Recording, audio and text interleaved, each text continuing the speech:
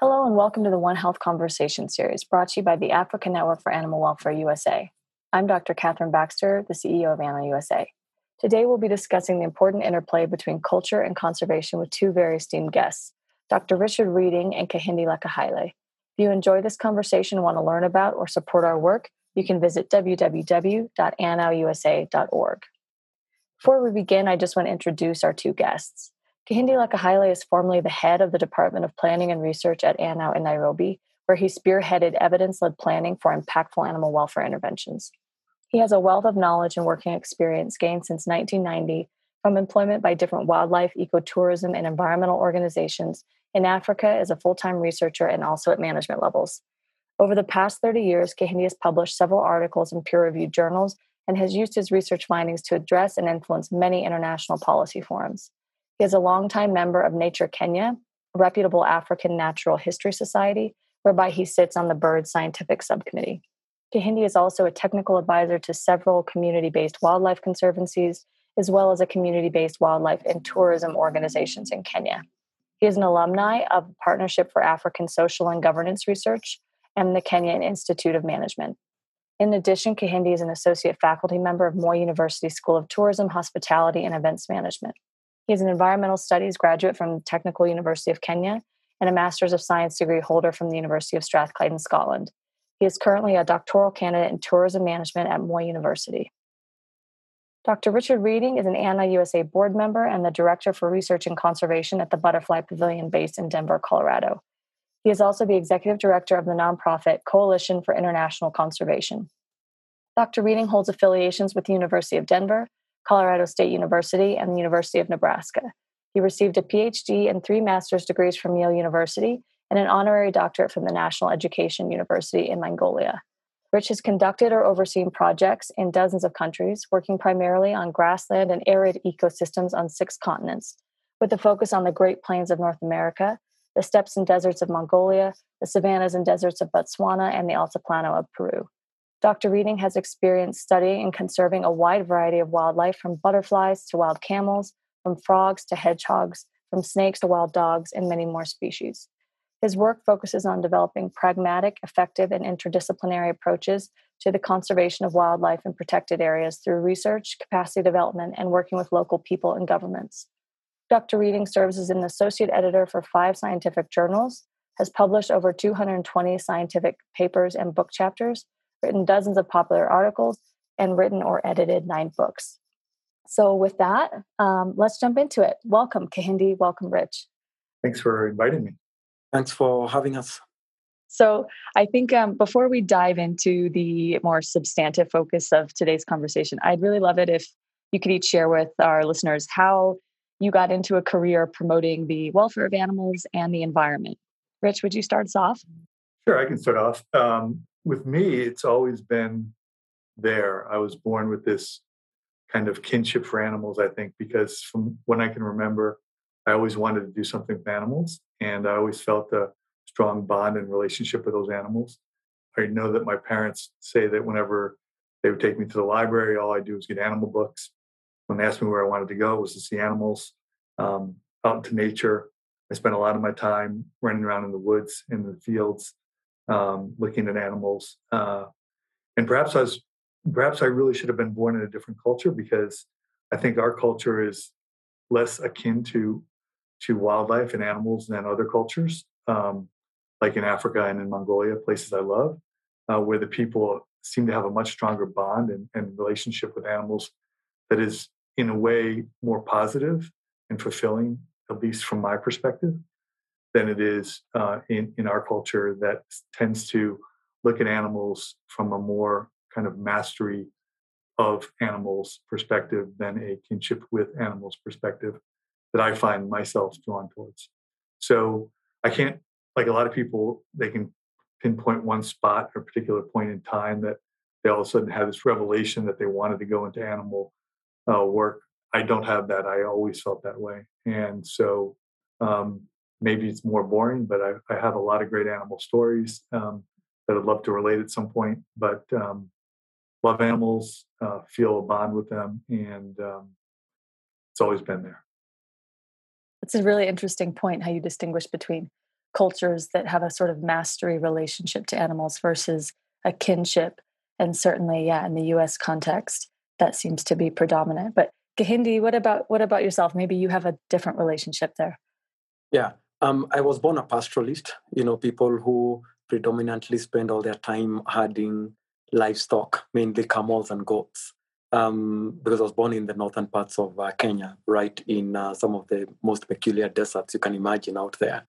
So my backyard was just full of elephants and lions and all the venomous snakes you can think of, and all the antelopes, and all the birds. It was pretty amazing. And then I so happened to have a peculiarity, that made my parents take me to school, because kids with peculiarities were the only ones being taken to school. Otherwise, all the best kids basically just had livestock, and that's the best occupation and best education upbringing for them. So when I went to school, then I really dreamed of being a priest or being a soldier. The tribe I come from is a warrior tribe. So I thought being a soldier was a really wonderful, and noble cause, for me. So I single-mindedly, at primary level, really wanted to be a soldier. And then because there were very few kids and we had to spend a lot of time, with educated kids, most of them were actually being housed in missions and churches, and all the religious places. Then I admired our priest, and he was this guy who knew everything and taught us how to respect little creatures and have a lot of look at the sky. He would tell us about the constellations. Then he would hear the owls and tell us which one that was, the night jars, and he would whistle like one. Then he would actually tell us to watch out for the rattles. It was, I was like, what? I mean, like, I really didn't want to be a priest. Then at some point, in primary school, I joined the Boy Scouts, and in the Boy Scouts, it was a mixture of both of them. That is, harmony with nature, which was very spiritual, but also adventure, which was very, soldier-like and warrior-like. So I kind of like the Boy Scouts thing. And for some reason, I just got fixated on birds. To date, I am always accused of having a feather in my brain.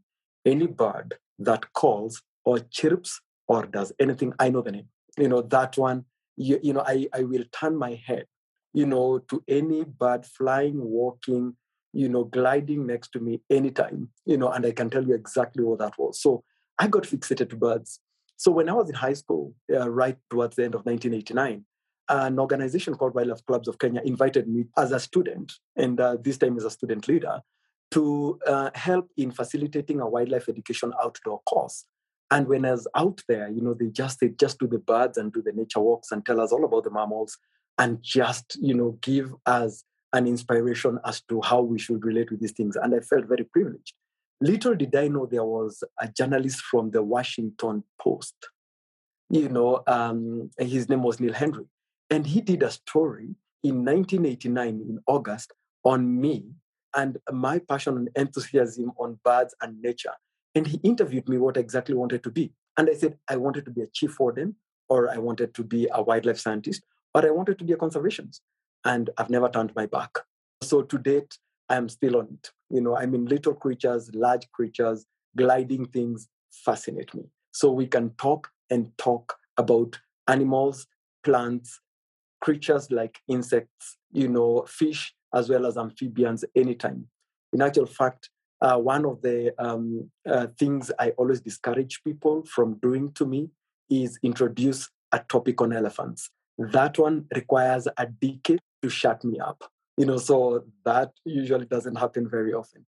So to date, for the last 38 years, I've been on wildlife, and I've been on conservation all that time. So to me, it's not a profession, it's a passion, and I rarely, in most cases, how I get introduced to wildlife organizations or animal organizations is actually just connecting and networking with people rather than applying for jobs. So that's how I actually always end up working in an animal or animal welfare circle.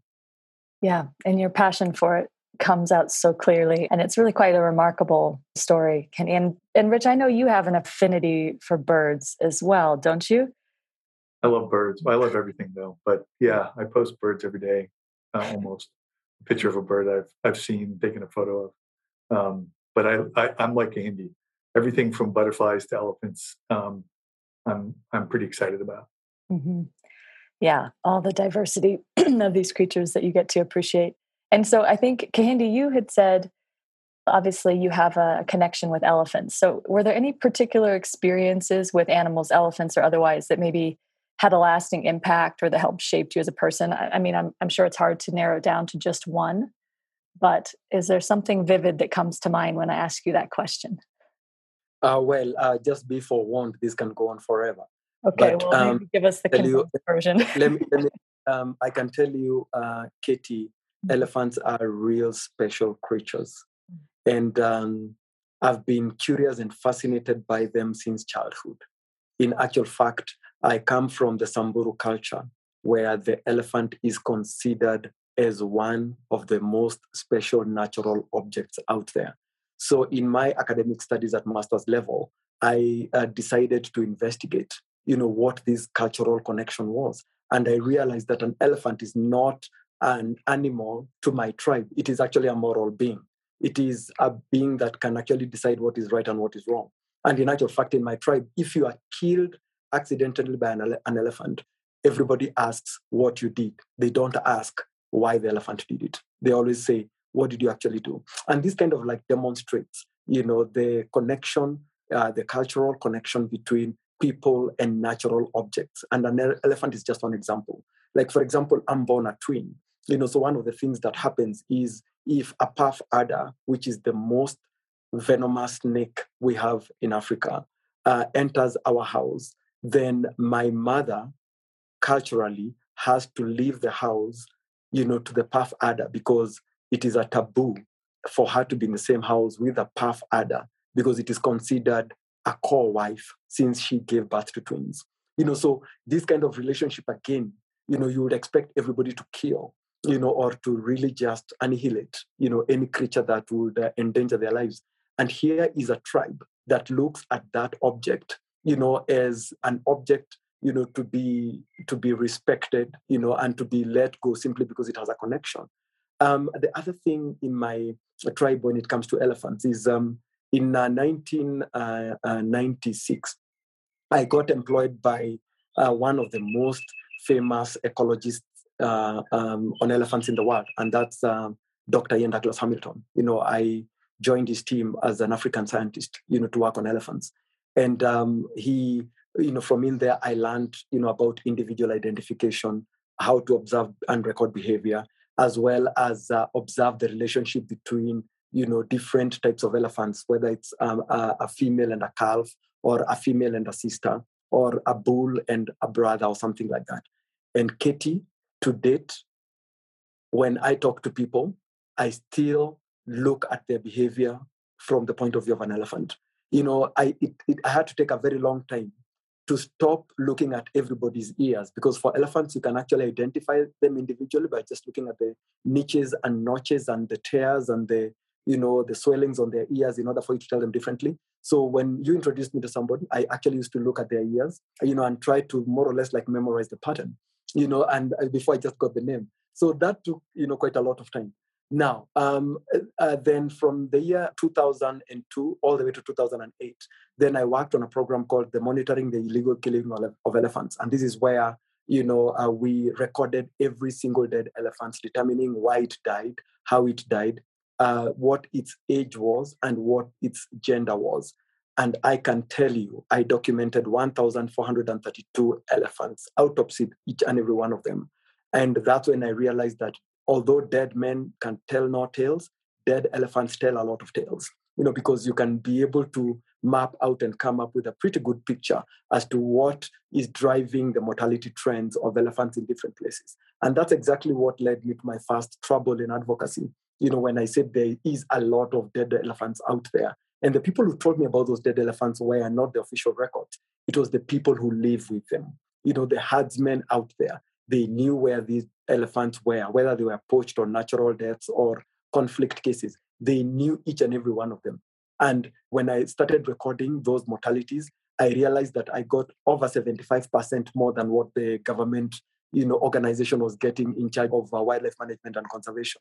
So then my contribution to that particular program under the CITES convention, called the Monitoring the Illegal Killing of Elephants, was another turning point for me in understanding, appreciating, and my passion for elephants.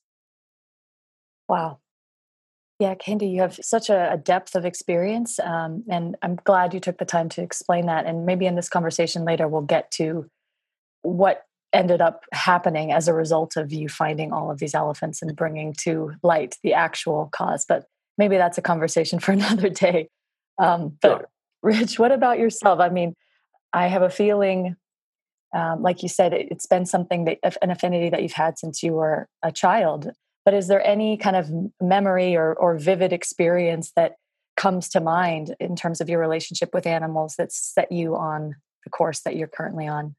So many vivid experiences. Tell It's us hard to them pick all. one. One of my first ones actually was and influenced by my mom. And I went out one day as a kid. I was probably, I don't know, 7. And I went to catch 100 snakes. And I just wanted to catch 100 snakes. I don't know why. So I went out one day and I just went on a snake hunt. And I caught 100 snakes and I put them in a garbage can. And I left them there overnight. And the next day I went out there and they were gone. And I was like, wow, how did that happen? And my dad said, oh, they can squeeze themselves really thin and get out, which is not true, of course. It took me years to realize that, in fact, my parents had let them go. But it was a great lesson because it was a lesson my mom taught me that these animals didn't belong in a garbage can. They certainly didn't belong in captivity. They were wild critters. And what I learned there was that all wildlife has a meaning and a purpose and a right to live its life to its fullest. And that was at a very young age. Since then, I've had infinitely more experiences. Another one that really has seared itself in my mind is one day going for a run out on the prairie, and a swift fox, which is a little fox, decided to run with me. And it ran literally 2 feet from my feet for about a half a mile. And a couple times it would stop and sit down, and I would go, I'd just make a little, and it would start running again. And it just stayed with me. And it was amazing because, I don't know, it seemed to be one with me, and one that I shared a passion for running with at the time. So those are just a couple of many stories. I think some of the more kind of heart-wrenching stories that have led my career to where it is when I first got started in conservation and learning about prairie dogs and the massive extirpation attempts to actually wipe them out, and seeing this firsthand of people out poisoning prairie dogs and killing the species that is a ecosystem engineer, much like elephants. They create an environment that so many other species depend on for existence. And I realized at the time that, boy, we had a long way to go in our culture and our society before we could get to a place where we could be enlightened enough to do conservation that would be meaningful to all the people in our country. And we still have a long way to go because people are still poisoning prairie dogs. But it basically codified in my mind the need to reach out to people more than animals. So before then, I think probably all I wanted to do was work with animals. And after then, I started realizing that I needed to do a double career path, which I since undertook, which was to look at both the ecology of animals. So I got degrees in wildlife ecology, but then human dimensions of wildlife management. How do we work with people and try to get them to engender the kind of love and respect for animals that I have, and that I think is really fundamental to humanity. I think really that's what people are born with and what's kind of knocked out of us during the acculturation process. We're going to talk about a lot about culture today, but I think that process happens and people lose that natural affinity and that natural respect for wildlife. So I think those are just 3 stories that really impacted my life in kind of order in which they occurred, and partly made me the person I am today. That's remarkable. Also, just the story of the fox running alongside you. That's a It was pretty amazing, special encounter. And like you said, it's just thinking about how we can make it so that more people, especially at young ages, develop that connection and that respect and that affinity and that exposure, because so many youth now don't even have the exposure to other animals and the outdoors. My version of this, which is slightly less glamorous, is from when I was 6 to when I was 18. When I left my house, I'd walk around our house every morning. We had window wells, where the sort of underground containers where all of the creatures would fall in and get trapped, and bugs and spiders. And I'd walk around every morning before I went to school, and I'd jump in the window wells and I'd get all the little toads that had fallen in the night before, and I'd take them out and I'd put them over by, we had a water. Yeah, I think that's why we had so many toads, because we had some natural water on our land.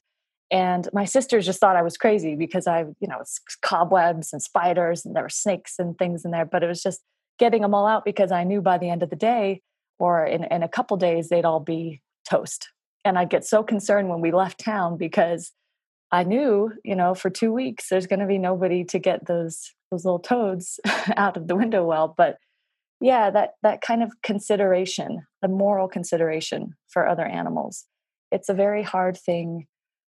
Actually, Rich, I think you're right. It's something that's natural, but it's something that can seem difficult to maintain throughout life, through that acculturation process, as you said.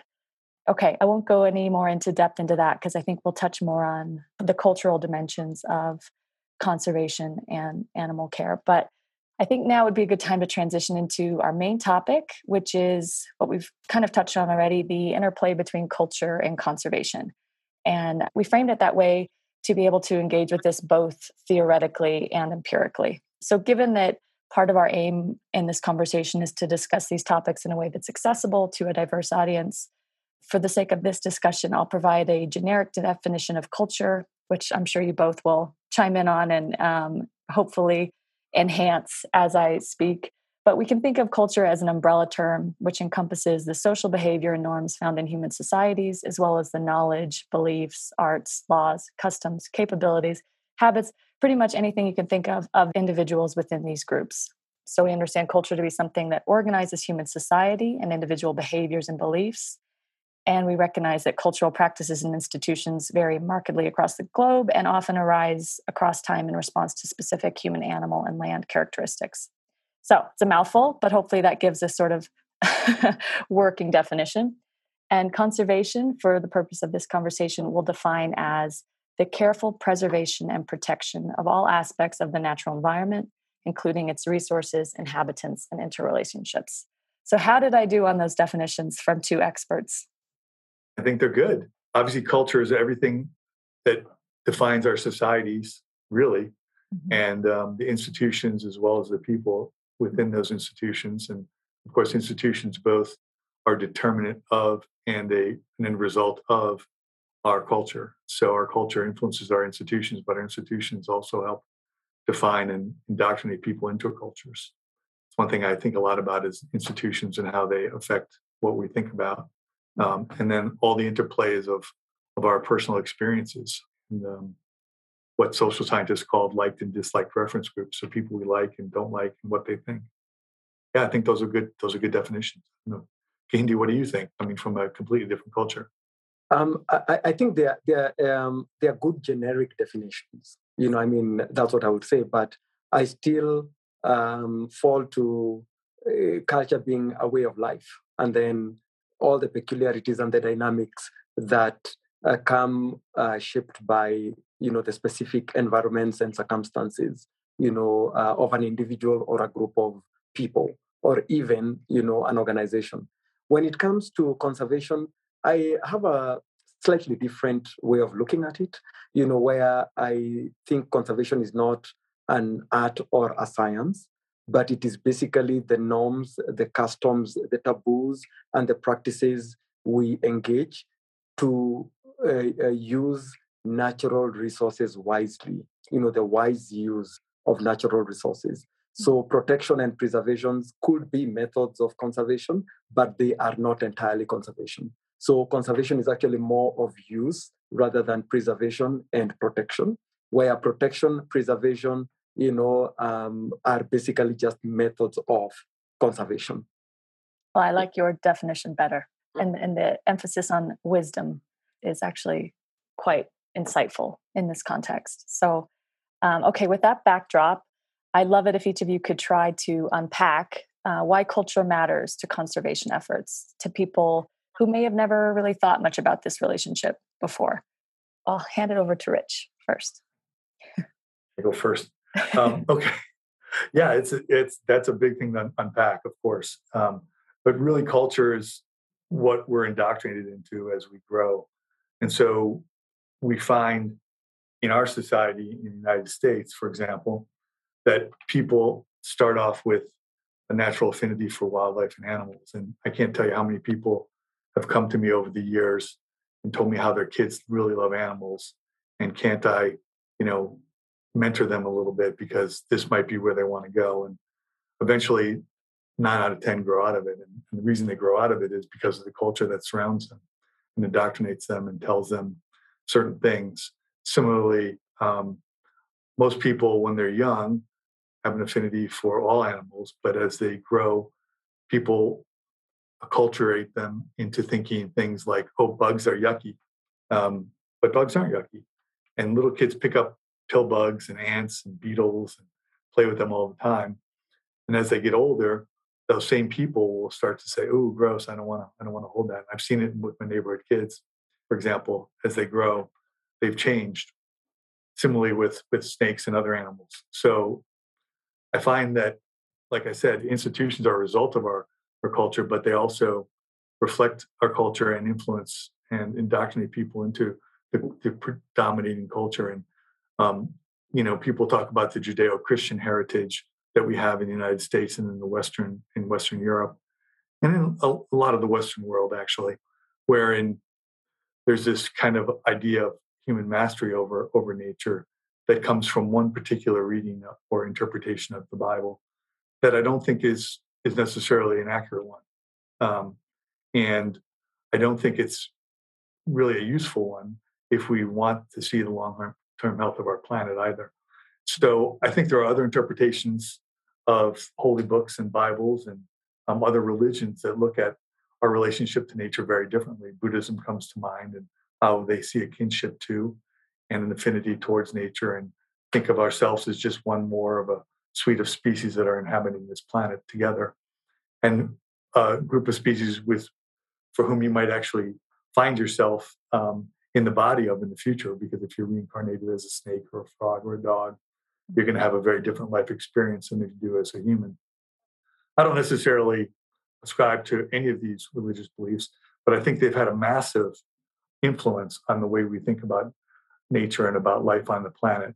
And that's just one institution. Our other institutions, our formal schools, our major governmental institutions, all have an impact on the way we think about life and the other life that lives on the planet with us.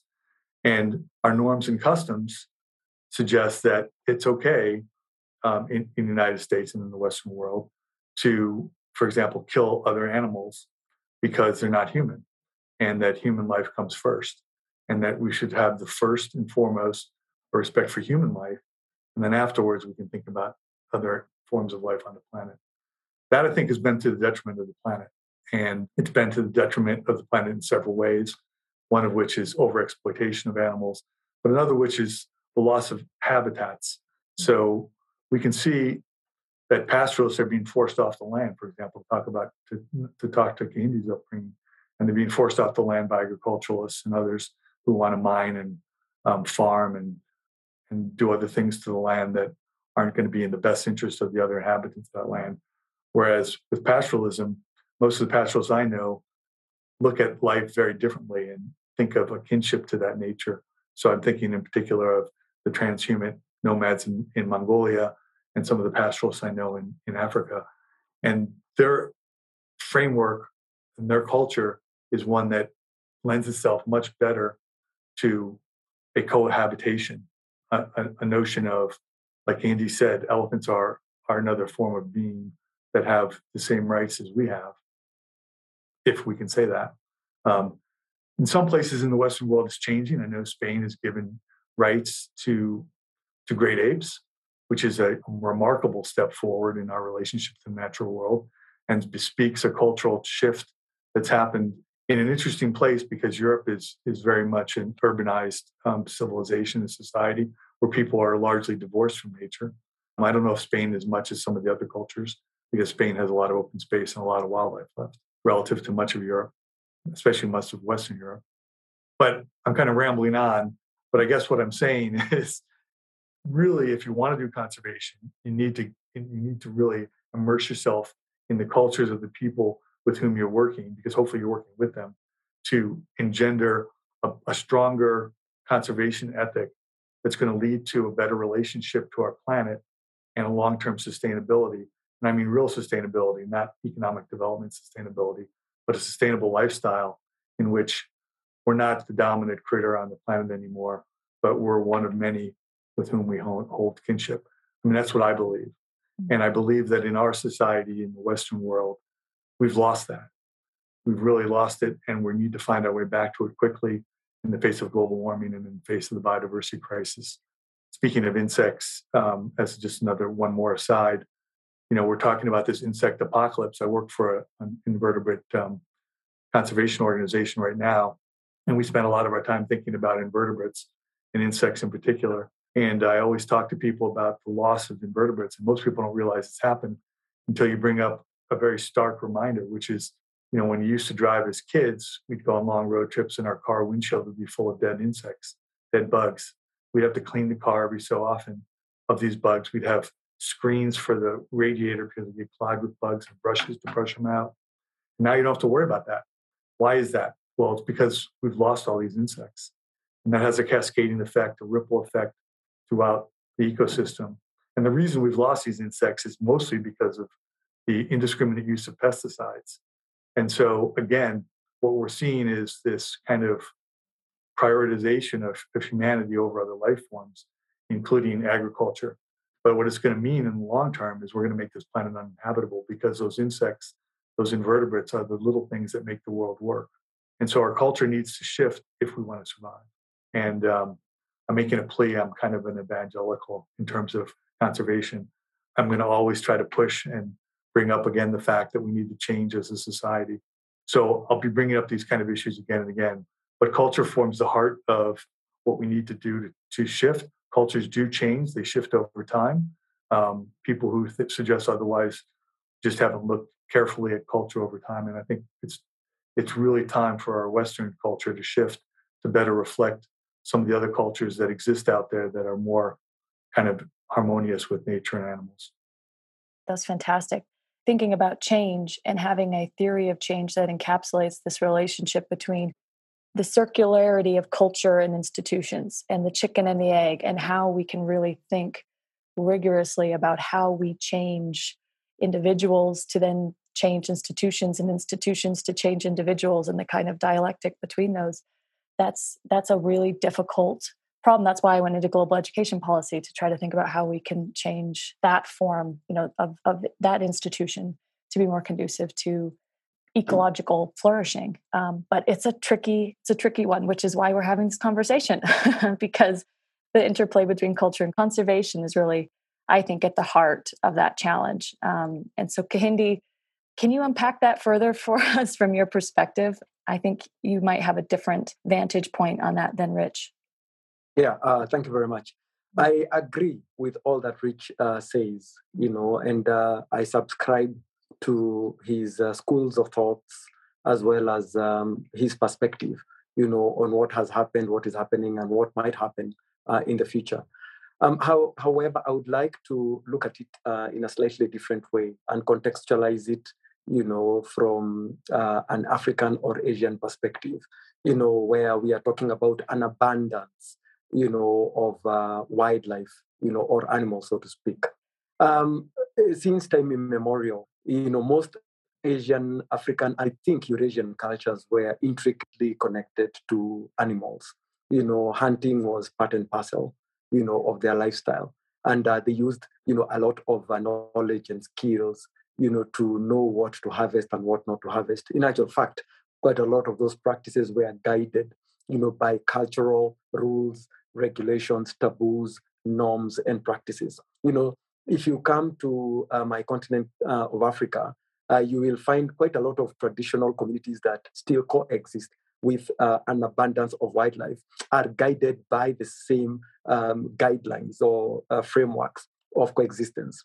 A very interesting thing in my country, Kenya, is we always say and I've had this since childhood, and I still hear it today, that over 70% of our wildlife lives outside the wildlife protected areas. And I always even ask students in my class how that is possible or what that statement really means. And everybody goes blank and they forget that there is actually, a relevance of culture and conservation, where we are saying that culture facilitates the survival of a lot of wildlife outside protected areas, where the culture dictates the limits of tolerance. It also dictates on the code of behavior towards nature and certain species of animals. African culture, for example, pastoralists usually have rules on where and when to graze and for how long you can actually do it, depending on what the circumstance is. I said earlier, that my elders will take us out and look at the skies, and they will tell us whether the rainy season is actually coming or not. And then they will tell us where to move the camels and the goats, depending on where they predict or when they predict the rains will come. And the animals will actually go out there. And we always used to be told that you have to begin by doing some practice, some cultural practice, either burning incense or using elephant dung to try and do a blessing ceremony exactly where the livestock will sleep. Because an elephant eats all types of trees, and some of those trees are sacred. And when you burn them in incense, then you actually, bless your heart. I mean, Katie, to date, marriage in my community will never happen if there is no elephant dung. It doesn't happen. It doesn't matter how much you've invested in putting a wedding party, it won't happen. So you've got to invest in getting elephant dung and bring it. So you can imagine those kind of cultural practices that held communities together. And some of my kids, for example, when they're on school holiday and they have to go herd goats, I was so surprised they do exactly the same things we used to do. We would find where the elephants are, especially the bulls, then drive the goats there, because the elephants will do all the hard work of shaking the trees and all the seed pods will come down. And the elephants will tolerate all the goats, and the goats will really follow the elephants and eat and eat. And then we had time to play. My kids actually secure time to play by driving the goats to where the elephants are. And then the goats just follow the elephants. The elephants keep dropping the pods and, browsing, and they just keep picking the leaves. And all of a sudden, at around 3:00, I do not know how goats know it's 3:00. They basically just separate from the elephant and look for the boys, and it's interesting, when you kind of like imagine, how these little boys will know where the elephants are, which elephants to put goats in there, and then how to separate the elephants from the goats and take the, goats back home. So even when they get into young adulthood and they're about to get married, they all know that the wedding ceremony must be done with elephant dung. Now, these are the kind of, practices that facilitate that particular coexistence. And I'm just using, the pastoralist communities as an example, but this cuts quite right across, most of the cultures that basically coexist with animals out there. Now, the problem of abundance. In most cultures, abundance is not an issue. This animal is always there. In actual fact, extinction is usually not in the lexicon of quite a lot of traditional cultures. Like when you tell people an animal can get extinct, and it's an animal they know, and it's an animal they relate with, and it's an animal they are like, wait a minute, how? And they begin questioning it. And it's a novelty for them to think that on land, one day the elephant will disappear. They're like, what? My elders always say, where an elephant passes once, it will always pass there, even if it takes 20 years. Now, there are 8 major clans in my tribe. Each clan has got a totem animal in there. There are those clans that the totem animal is a baboon, as ugly and as obnoxious as you might think it is. There are those cultures where the totem animal is actually a black mamba. And when you think of a black mamba, and there is a whole clan whose totemic animal is a black mamba. So you begin to think, how do these animals then become totemic, and what is the relationship, between these particular animals and these particular people? And these are the kind of intricacies that many conservation planners and thinkers never integrate when they come up with programs. There is very little place for culture in conservation planning. In actual fact, it is always an afterthought. It is always thought of as a pleasantry or as an icebreaker.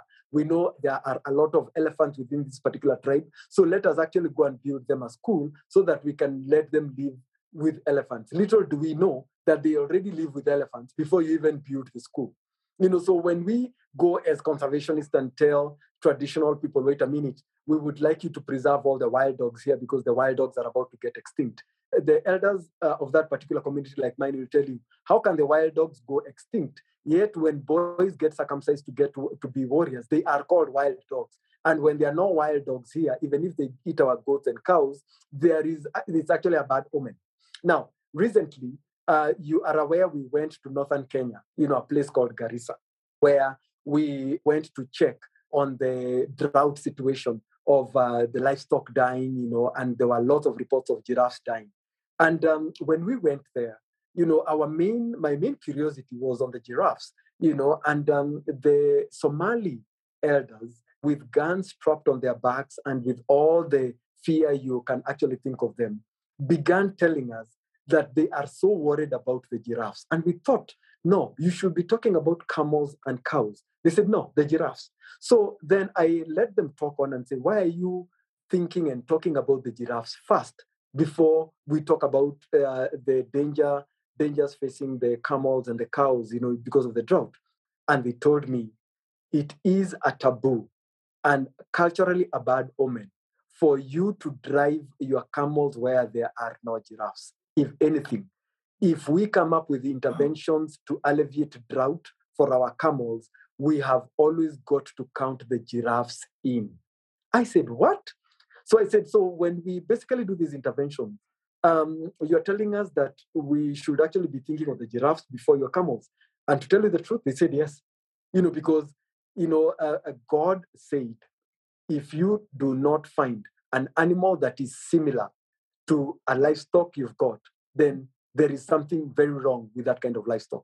And then I went and asked them, how about the baboon? There are so many warthogs, and baboons around all these wells. Why are you tolerating them? And the elders said, it is against the Somali culture to actually hurt or harm an animal with a very ugly face, because God gave it ugliness. And when you are unkind to it, the ugliness will be transferred to your children. And so they keep that, distance, and they say, please let the warthogs, come and drink, all the water that is spilling around, and let the baboons just stay there because, God gave them a burden of ugliness, and we should always have mercy, on creatures that are already under punishment. We cannot punish them any further because then we will invoke the same punishment. I mean, this is culture, and these are the kind of things they are doing to coexist. Now, let me now shift gears all the way to Europe and America, and there's a taboo subject of zoos and aquariums. How does Africa get most of its funding to support conservation? It is through the people visiting zoos and aquariums in America and Europe. Now, as much as contentious as that may sound, you find that a lot of conservation, especially where populations have actually gone down, is supported by zoos. But zoos would never be viable if people do not have a culture of liking animals, going there and wanting to support something extra, especially in its natural habitat. Now, I've met a lot of people who kind of say that, wait a minute, all zoos should be shut down. But I always shut down. And then I always ask them, where is the inspiration for the wildlife culture going to come from in the West? If you actually do that. They say no, but all these animals were actually collected and picked from their natural habitats and taken all the way to zoos in America. And I always keep saying that was then. There is very little you can do to actually correct that. These animals that are already in zoos can never be taken back. And in actual fact, there are so many generations down that they would even not remember some of the best survival instincts when they go to the ground. But what are some of the best things these particular animals in zoos do? They inspire a very interesting culture for the Western world to support these creatures wherever they are. And Rich can actually confirm that a lot of work that is done right across Africa is funded by zoos. As much as we want to criticize zoos, the zoo-going culture is actually what has kept conservation alive in most of Africa. And that's a fact. So how do we bring the two in? How do we merge the two? You will realize that a lot of zoos as well come and support in situ conservation, and basically go back with messages to the zoo-going culture in Europe and in the US and say, look, there is a particular population of lions, that are in need of certain interventions, and we need to actually support that. And everybody goes to the zoo and they see the lions and they say, Mommy, can we invest $1,000? Can we invest $2,000? Can we bequeath, XYZ? And when you come to Africa, you realize that some of those sanctuaries are actually preserved by those expressions of interest of people who've gone to the zoos. As much as we criticize the zoos, the same monies and resources actually coming through there, basically going all the way, to places like Africa and Asia to actually try and support some of these things going on. So one of my friends, her name is Rose Club, and she used to, I don't know whether she's still there. I used to work for the London Zoo. We had a very interesting chat, in the presence of my former boss, Ian Douglas Hamilton. And Ian had a very simple, straightforward question for Rose. And he asked, how much choice do these animals have? And Rose went, what? So how much choice do you give these particular animals? And that question changed zookeeping behavior right across the world. Because that is not something that many zookeepers had actually thought of, choice of animals. Because if we are saying that the animals in zoos represent the actual populations on the ground, then, when it comes to welfare, and we are saying animal welfare is a human responsibility, how much choice, are these institutions actually giving these particular animals so that they are actually good representatives of what's actually going on in the ground? Then let's come to my third dimension. At the moment, Kenya has got the highest number of community-based conservancies. If you remember, and you can connect my statement, that over 70% of wildlife is actually found outside wildlife protected areas, it is actually on communal lands. So we have 168 community and private conservancies in Kenya. Now, everybody keeps asking, how do you have such a high number, of voluntary, conservation areas and a community and private ownership? How does that happen? And the answer is very simple. As soon as people realized that they can secure their land, which hosts the large populations of wildlife, and that reality of having large and vast parcels of land teeming with a lot of wildlife, attracting conservation organizations, a lot of communities and private people realize that they can actually expand their contacts and networks, with these particular people, and create employment, come up with education programs, get into conservation enterprises, and actually uplift the livelihoods of their own communities. And that's how they voluntarily came out with that. Now, over 60% of these particular conservancies have got tourism on them. So all the people are saying, we never thought we can milk an elephant. We don't eat gazelles, but we are actually now benefiting from people who are coming to see gazelles, and supporting our schools, our hospitals, employing our children, paying for our teachers, giving scholarship to our kids, and basically that whole social upliftment. So when I look at conservation and culture from those 3 or 4 dimensions that I've actually brought up, I can only see a mesh and a melting point where there is a win-win situation if there is a balance between cultural perceptions and practices that is directly relevant and directed to wildlife conservation and management. There is no way we can leave culture out, whether it is people who are supporting conservation in the Western world or people who are actually practicing it, on the continents of Africa and Asia. And that's my take on where these two integrate and merge. Yeah, I'd like to add one thing too, is that I talk about the West, but there are cultures in the West, in the United States in particular, that were here before us Europeans, that have a great culture of respect for nature and the ability to live very well and very appropriately, in my opinion, with the they're fellow citizens of the planet. And so I want to acknowledge that, while the European cultures have taken over North America largely, the traditional cultures that were here originally are great exemplars for us, in my opinion, in terms of where we need to go as a society. I think that's really an important point, and one that we often forget, those of us living in North America. Absolutely, Rich.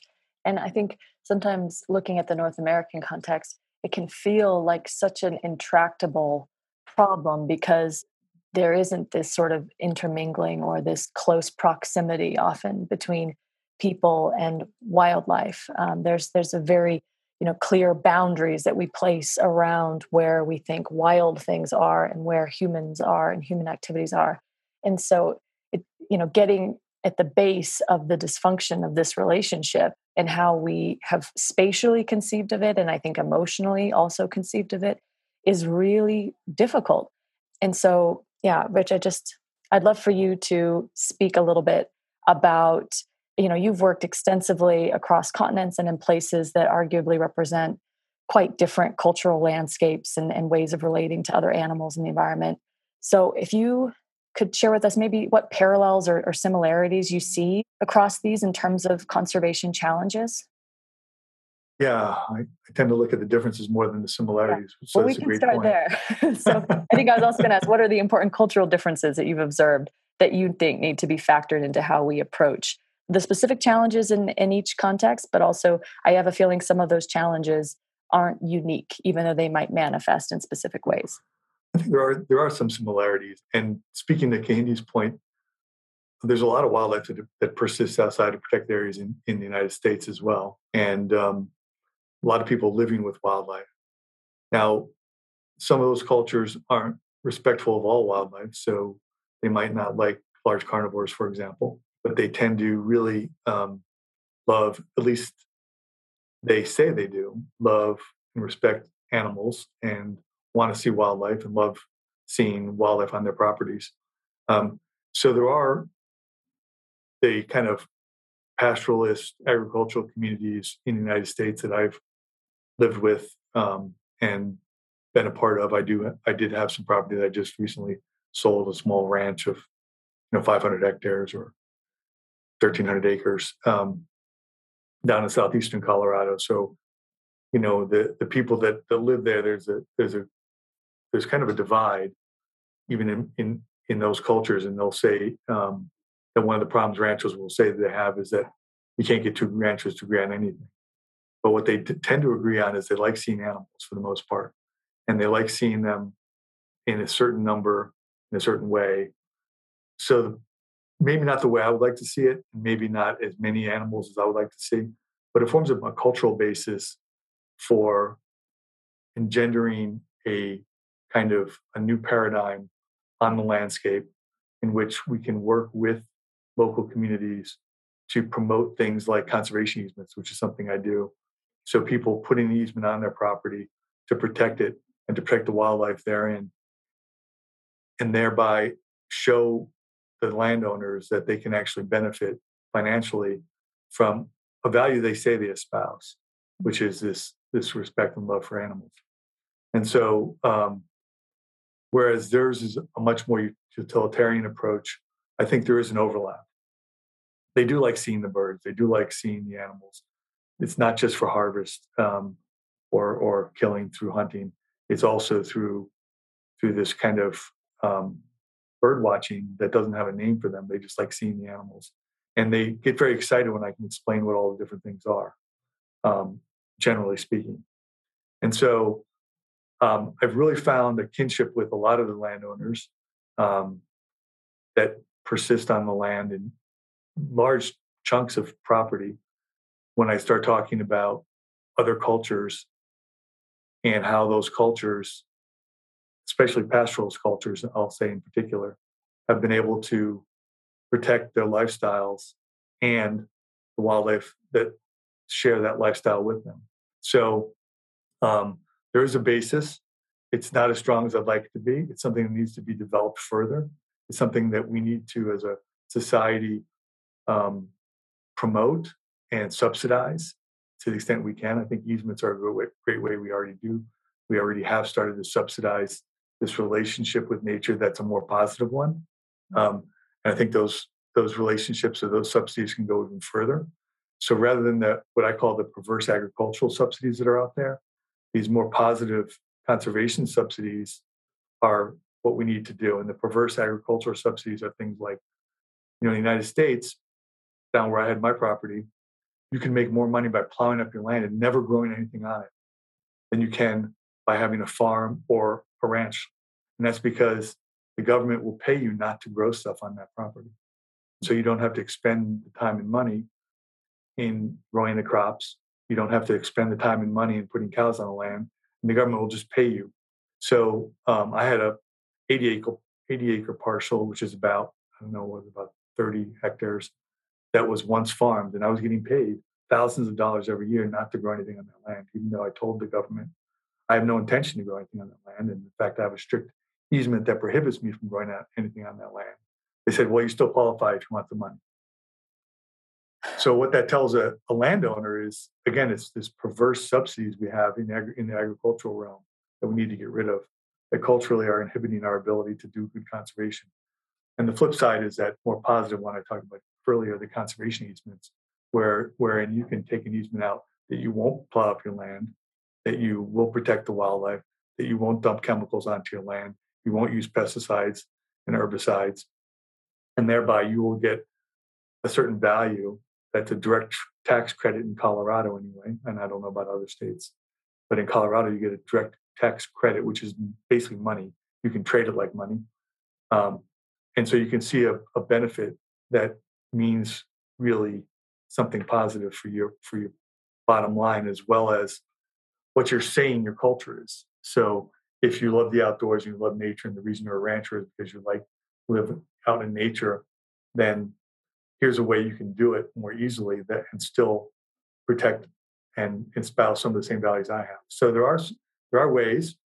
We're developing those ways, I think, as a society. We're moving away from these perverse agricultural subsidies, I think. I hope we do more of that.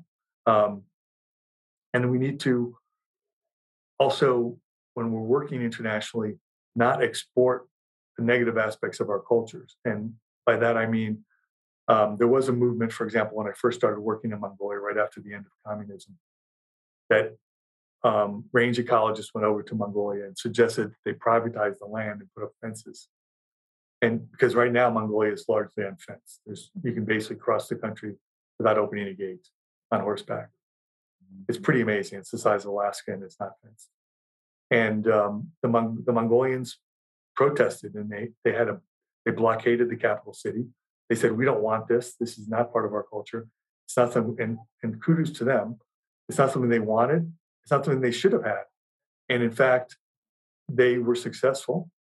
There are still no fences, for the most part, across the vast majority of Mongolia. It's changed a little bit along railroad tracks. They have put some fences up. But in terms of land ownership, they don't want it privatized. They want it to be land that everyone can use, which I think is a much better attitude. It can lead to tragedy of the commons, which is everybody overusing landscapes. But so far in Mongolia, they've avoided that to a large extent. And so they do need to deal with increasing livestock numbers, which are going to eventually be a problem. But their culture dictates that the way to address that is not through private land ownership and fencing. And it's not through kind of commercialization of wildlife.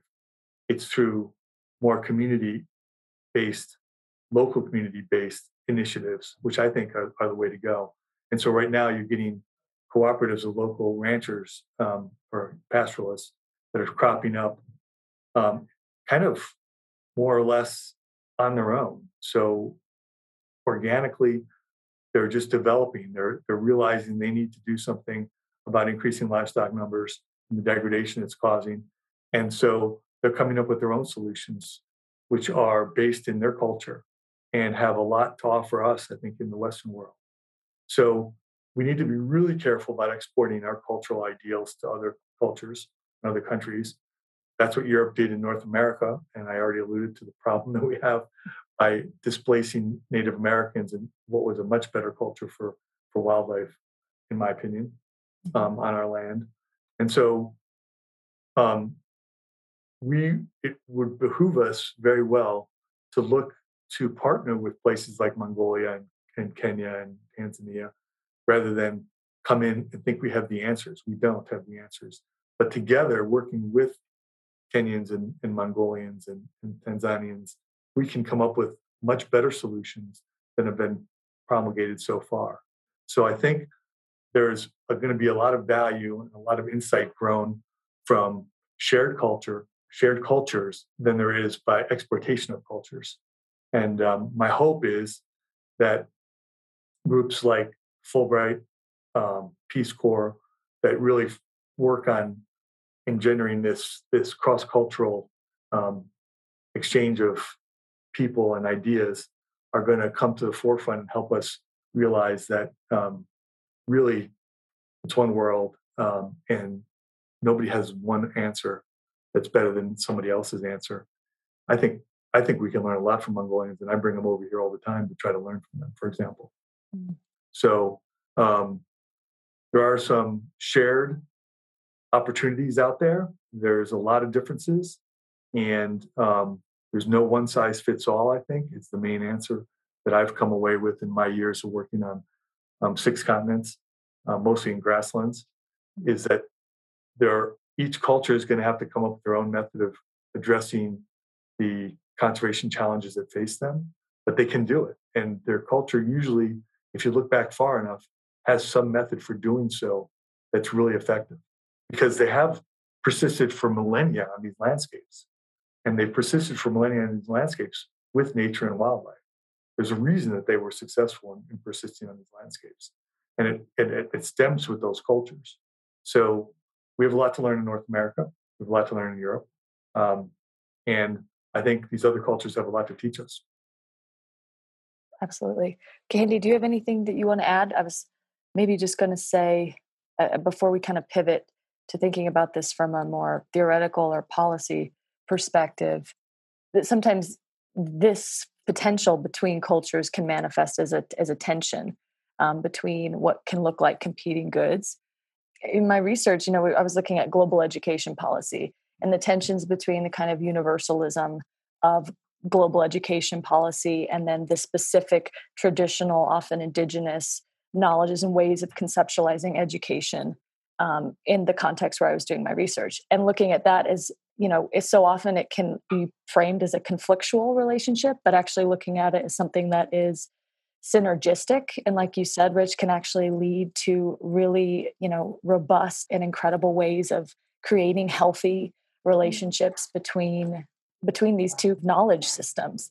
As we think about this more abstractly, how do you understand that tension and how the sort of universalist way we talk about issues like climate change and other ecological challenges that are very much planetary in scope, but manifest in culturally specific ways. And then the sort of more local traditional solutions that are likely required to solve them. Like how do we walk this line in terms of how we think about this from a policy perspective and how we think about this and sort of on the ground community-based initiatives to solve some of these really, really large problems. Candy, do you want to take that one? Yeah, I can start by saying the biggest issue or challenge when it comes to looking at these different perspectives are the competing interests. There are so many competing interests.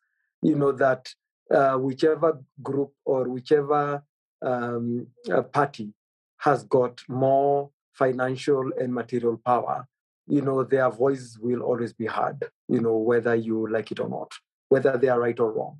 And this is exactly what has happened, since the turn of the 20th century. Look at the establishment of national parks, and wildlife protected areas. They were created mainly to, for example, in Africa, to, particularly in Kenya, to basically control sport hunters after the First World War. That's exactly why they were created. So, tourism was actually sport hunting, because I remember someone like Theodore Roosevelt was, a customer, sport hunting customer in our country, same as Elspeth Huxley, as well as the current Queen Elizabeth. They were great customers, in my country, when it came to hunting and stuff. So national parks, which is a concept that was borrowed, from the United States, of America, and in 1993, was seen by all these colonial bodies as a way of trying to preserve and protect their wildlife populations from the voracious and hunters, sport hunters there. They created national parks. And the locals were asking, why are you creating an area that basically has never really quite existed? And they said, these particular areas belong, to the crown or to the colony, and it's to protect wildlife. And the locals were asking, protecting them from who? And for who? And that's how most of the governments in Africa came up with the notion that all wildlife belongs to governments. Except in Southern Africa now, in East Africa, especially in Kenya and Uganda, I think, all wildlife still belongs to government. And that is actually something that was spilled over from the colonial times. So going back to my earlier statement by saying there is a need to understand the conflicting interests here, and how we can be able to rise above the denial, that these particular conflict interests cause more harm to cultures and conservation than initially intended, and that needs to be addressed. Number two, when you look at conservation education and conservation planning, most of the models are from the Western world, and when you bring them over here, then you realize that there is very little engagement of the local communities and local people where they bring their side of the story there, simply because they are considered they do not have the resources to actually fund, the plans that are actually being made. And I always keep repeating and saying, the biggest donor to conservation in these landscapes in Africa and Asia are the indigenous people. It is their land, it is their goodwill, and above all, it is their interest. So if you are looking for a donor and you want to come up with the biggest donor, and supporter for any plan you have on a natural resource anywhere on these particular landscapes, you cannot be able to put conservation organizations and mediating structures above the local people and their interests. And it's until we are able to solve that, then we might be able to solve the puzzle as to how to come up with a balanced outcome here. And that kind of engagement requires rules. We've been talking about relationships here between culture and conservation, but what are the rules? What are the rules of engagement? Who makes those particular rules? What are the guidelines? To whose benefit are those guidelines? And those kind of things, should actually be constantly reviewed, criticized, and evaluated in order to try and check what the outputs versus the outcomes are, in order to come up with the best fit system. When, again, it comes to conservation interest, sometimes we say we want populations to increase or we want populations to remain stable. But you realize that the population of the wildlife you need is a problematic animal to the people that are on the land. So how do you actually get a buy-in, for example, from Maasais who basically look at lions as pests, on their livestock, and then try to convince them that, wait a minute, we need the population of lions to increase? They will ask you, are you really serious? That you really want that the population of lions to increase? It sounds acceptable and great, and but how about the feeling of that particular local person? What is it that they are not saying? Because all we read from them is that this is a pest animal. But there's something else they're not saying. They are saying, what they're not saying is, nobody's asking us. Everybody is coming up with an action plan, but nobody's really asking us. Because there's this cliche, that in order for Maasais and people who coexist with lions to prove their bravery, then they've got to kill a lion.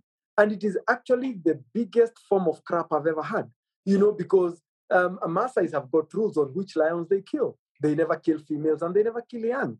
they will always go for the problematic male lion. If a female lion is problematic and it is lactating, it is a taboo to actually kill it.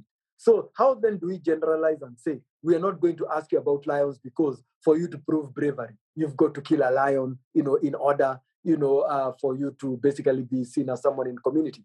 So, Katie, one of the things that we must constantly learn to do is to listen and to actually fit those paradigms and notions, merge them in order to come up with the best solution, and then not cast those in stone. We must be able to come up with a way of monitoring and evaluating the impact on the environment, the impact on the society, the impact on the economy, but above all, the impact on culture.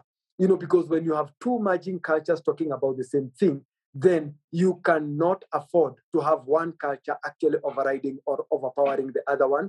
And that is an ideal situation which doesn't usually happen in the world. But, quite a lot of organizations are learning how to basically come up with a framework that fits all that in. And that's the challenge, we are talking about here. Exactly. That's the heart of the challenge. Rich, I'm going to let you chime in here. Yeah. I would be remiss if I didn't talk about Mongolia a little bit more, because Mongolia has developed a different model for protected areas, in which the local people are now the ones promoting the creation of more protected areas than anyone else. So they're in direct conflict with natural resource extracting industries in Mongolia, which control the capital largely because they control the money, as Katie alluded to. They have the power.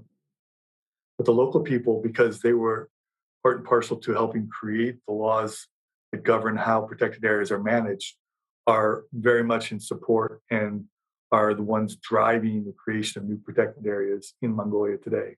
So it's a very different scenario than, for example, the United States, where the local people often fight it. And I don't know, I can't speak to Kenya, but in Botswana, it's really variable. Some of the people, I know Botswana much better. A lot of local people really like the protected areas because they bring in tourist dollars, and that money goes back to the communities, which is great. In Mongolia, there's very little in the way of tourism dollars that come in. What the protected areas do is they create a management situation in which resource extraction is banned and livestock management is managed cooperatively with the local people. And with a lot of the protected areas, they're actually managed by the local people. So you have local rangers by default and by law. You have local governments that are in charge. And so they set up a protected area that fits very well with their culture.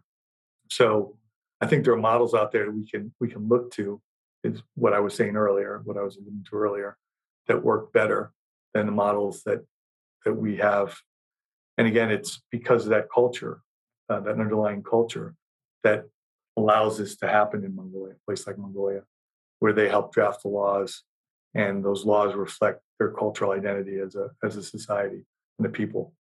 And these transhuman pastoralists who don't live in permanent structures at all, they move around with their homes, yurts or gers as they call them, and have relatively minor impact on them. So I wanted to bring that up as a counterpoint to what happens in most of the world, which is local people often fight protected area development, and talk about an area where local people are promoting and actually proposing new protected areas every single day. It's a great counterbalance to what we see elsewhere.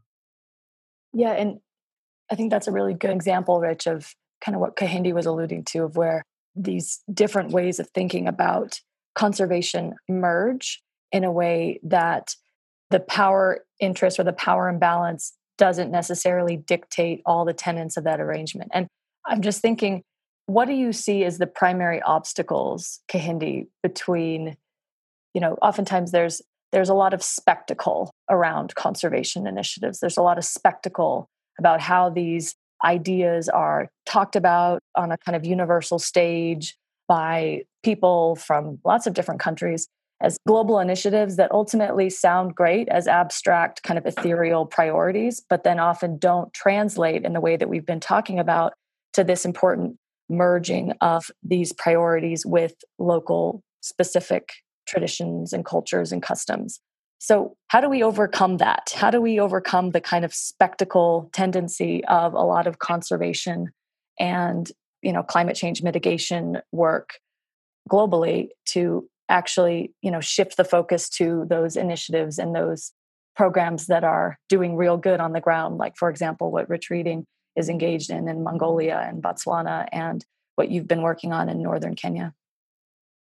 To give you a straight answer, there is actually a lot of ignorance and arrogance, on the part of conservation organizations when it comes to engaging local people. A lot of them basically design programs that fit their mandates, not the interests, of who they meet on the ground. So that kind of arrogance, in itself, to expend donor funding, and actually basically just meet the strategic, objectives of an organization rather than come up with a way of monitoring exactly what the impact of what they've done is on the ground. Even when you look at a lot of M&E programs, they look at the impact, by the implementer. They actually do not look at the impact on the ground, from the recipient's point of view. So you realize that kind of one-sided way of looking at things from the lens of the mediating organization. And depending on how much wealth and resources a mediating organization has, it can actually influence a regional or even a national policy. Like, for example, for a long time, our wildlife management policy was dictated by the likes of WWF, World Wildlife Fund for Nature, and African Wildlife Foundation, and the International Union for the Conservation of Nature, as well as lots of others. And these in itself basically shaped our policy to respond, to the interests of those kind of structures, but again, ignoring, exactly what was happening onto the ground. And that has changed, a lot. And the reason why it has changed is because you have a lot more funders that are demanding for social equity. They are saying we need to see a lot and actual engagement of people on the ground. We do not even just want to see engagement only. We want to see active participation. We want every single program to have, a checklist of social justice. Whether you're dealing with elephants, lions, leopards, or even antelopes. Where are the people? Why are the people not getting involved? What does it mean for them? How much of their opinion is actually here? We are seeing that actually coming up. So although I say there's a lot of ignorance, that is coupled with arrogance, that is actually being, phased out, especially when it realizes, when there's a big realization, that, for example, a lot of programs and activities are gender biased. When you talk about nature and you leave women out or you leave the youth out, how do you get then a holistic, engagement of that same community if you're not actively seeking them out? And we are seeing that actually changing slowly by slowly, especially with the conservancies that are actually coming up, and also the organizations and associations actually being brought in there. That is actually one side. Another big challenge we have is the apathy of government policy. When you look at most government policies, you will find a problem with land use planning, for example. Most of the areas do not have master land use plans. When I was advocating against the construction of the railway, the standard gauge railway across Nairobi National Park, several prominent businessmen went to the news and said that Nairobi National Park is a big waste of space that should be able to create expansion of Nairobi City, despite the fact that Nairobi National Park is the only wildlife safari area in a metropolis anywhere in the world. That to them didn't mean anything. And these are the guys who make decisions right at the government level. And it's important to address, government policy, critically, and do a proper stakeholder analysis whenever we are talking about conservation, especially in the context of engaging culture. Third, there is actually a lack of public awareness, on the most prevailing issues. So when you talk about climate change, to someone who is actually employed in a supermarket, they only see, money at the end of the month as a salary. So how do we bring as shop attendant to understand what the vagaries of climate change are. What are the indicators of climate change, and fragile ecosystems and a broken, ecological process to a shopkeeper or a shop attendant? What are the indicators? What should we say? Should we say lions are going? According to the shop attendant, that is none of their business because, they just get a salary at the end of the month. So what do lions have to do with that? We need to innovate ways of increasing reasonable and constructive public awareness that brings the realities of what a humankind is actually doing out there and the impacts and the effects of that to an ordinary person in order for us to elicit and incite and even encourage, participation of the public in some of these ideas we are actually talking out there. So in my opinion, those are the three areas of challenges that basically face the possible positive outcome of interacting culture and conservation. Yeah, I'd like to add that conservation imperialism doesn't work. So another reason people are moving away from it is it's just not effective. And people are finally realizing that, just like economic imperialism didn't work because it didn't address local people, and neither does conservation imperialism work because it doesn't address local people.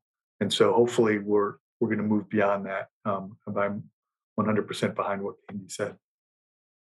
Yeah, very succinctly put, Kehinde. And though the problems of ignorance and arrogance are unlikely to go away, it's good to know that there is progress being made in some of the funding models for these things, just driven solely on the fact that, like Rich Reading said, that conservation imperialism doesn't work. It's not effective. It doesn't have the outcomes that the types of initiatives like you've described today do. So I feel like I could speak to you both for another hour and still not exhaust all the questions that I would like to ask and the topics that we'd like to cover. But any kind of final remarks about the importance of this relationship between conservation and culture and what you hope people will take away from this conversation? Yeah. One of my mantras, I have several mantras, and I'll bring up a couple of them at the risk of being pedantic. But one of them is that we need interdisciplinary approaches to conservation, and single disciplinary approaches and even multidisciplinary approaches or approaches of multiple disciplines working in isolation don't work. We need that synergy between interdisciplinary work. So I was fortunate enough to have mentors early in my career that encouraged me to engage in studies that really looked at both the human dimension side and the ecological side of wildlife conservation. And so I'm biased, of course, as we all are, but my bias is such that I see every day that when we don't work in partnership with multiple disciplines and we don't integrate those multiple disciplines into an interdisciplinary approach, we fail. And we fail because we're not addressing the culture, largely is the reason. We can also address the culture and not really speak to the conservation of biodiversity, in which case we fail as well. So we can address either in isolation or we can address them all together at the same time. And working at the same time works better. Another one of my mantras reflects what Kehinde said, is that we have to empower women. Women tend to have a long-term rationality. Men in developing world tend to have a shorter-term rationality. I got to feed my family tomorrow. I got to make money tomorrow. Women tend to look and say, what kind of world are my kids growing up with? What kind of world am I leaving to my kids? It's not to say there's not overlap in those attitudes, but that's generally what you see. And so to the extent we can empower women to make reproductive choices that are smart, to make environmental choices that are smart, is the extent to which we're going to see real advances, I think, in conservation in this world. So a couple of my mantras that I talk to anybody who will listen to about are those two. I also think that the cultures are malleable, and we've seen that. When people ask me otherwise, I say, well, we can respect cultures to the extent that they respect the natural world. I always point to headhunting, which is a cultural practice, and I think is anathema to most people in the world today, and we should go away. So cultures can change; they need to change, and if we want a planet that's habitable, we need to change them. Of course, everybody, that's what the world's about, right? We're all about we espouse certain values. We think those values are the right values. That's why we espouse them. And we try to proselytize those values on other people. We try to impose, if you will, our values on other people. It's really good to use a little humility, as Kehinde is suggesting, and say to ourselves, maybe my values aren't the right values. Maybe I need to listen to other people and see what they have to say. Avoid that arrogance that says, I am right, I know I'm right. And being willing to change your values and to listen to others, to espouse a more humility. What's the right word I'm looking for? I don't know what I'm looking for. Humility-based. Humility-based approach to how we see the world and other people in that world. So those are kind of my three main points that I wanted to leave you with. Well put. I will jot those down and try to incorporate them into my mantras also. Kehinde, what about you? Yeah, I strongly believe in adaptive management, where we adapt according to the situations and we innovate on the go as long as we can be able to meet our conservation goals. So if something doesn't work, throw it out. If something works, just get it going. If something is disrespectful, just leave it. If something is respectful and gains a lot of it, then let's do it. So if we become adaptive in the way we look at things, in how we do things, and in the ways we reason about things, then you realize that we will be able to accommodate as many points of views as possible and also absorb as much of the lessons out there as possible. So not necessarily isolate or align ourselves to a particular school of thought. I think being adaptive basically helps, in looking at all angles and, as I said earlier, getting a best fit. So that's one of the things I strongly believe, is a prerequisite in having, a synergy between culture and conservation. Then the next one is we must find every way possible to have a conservation discourse in as many disciplines as possible.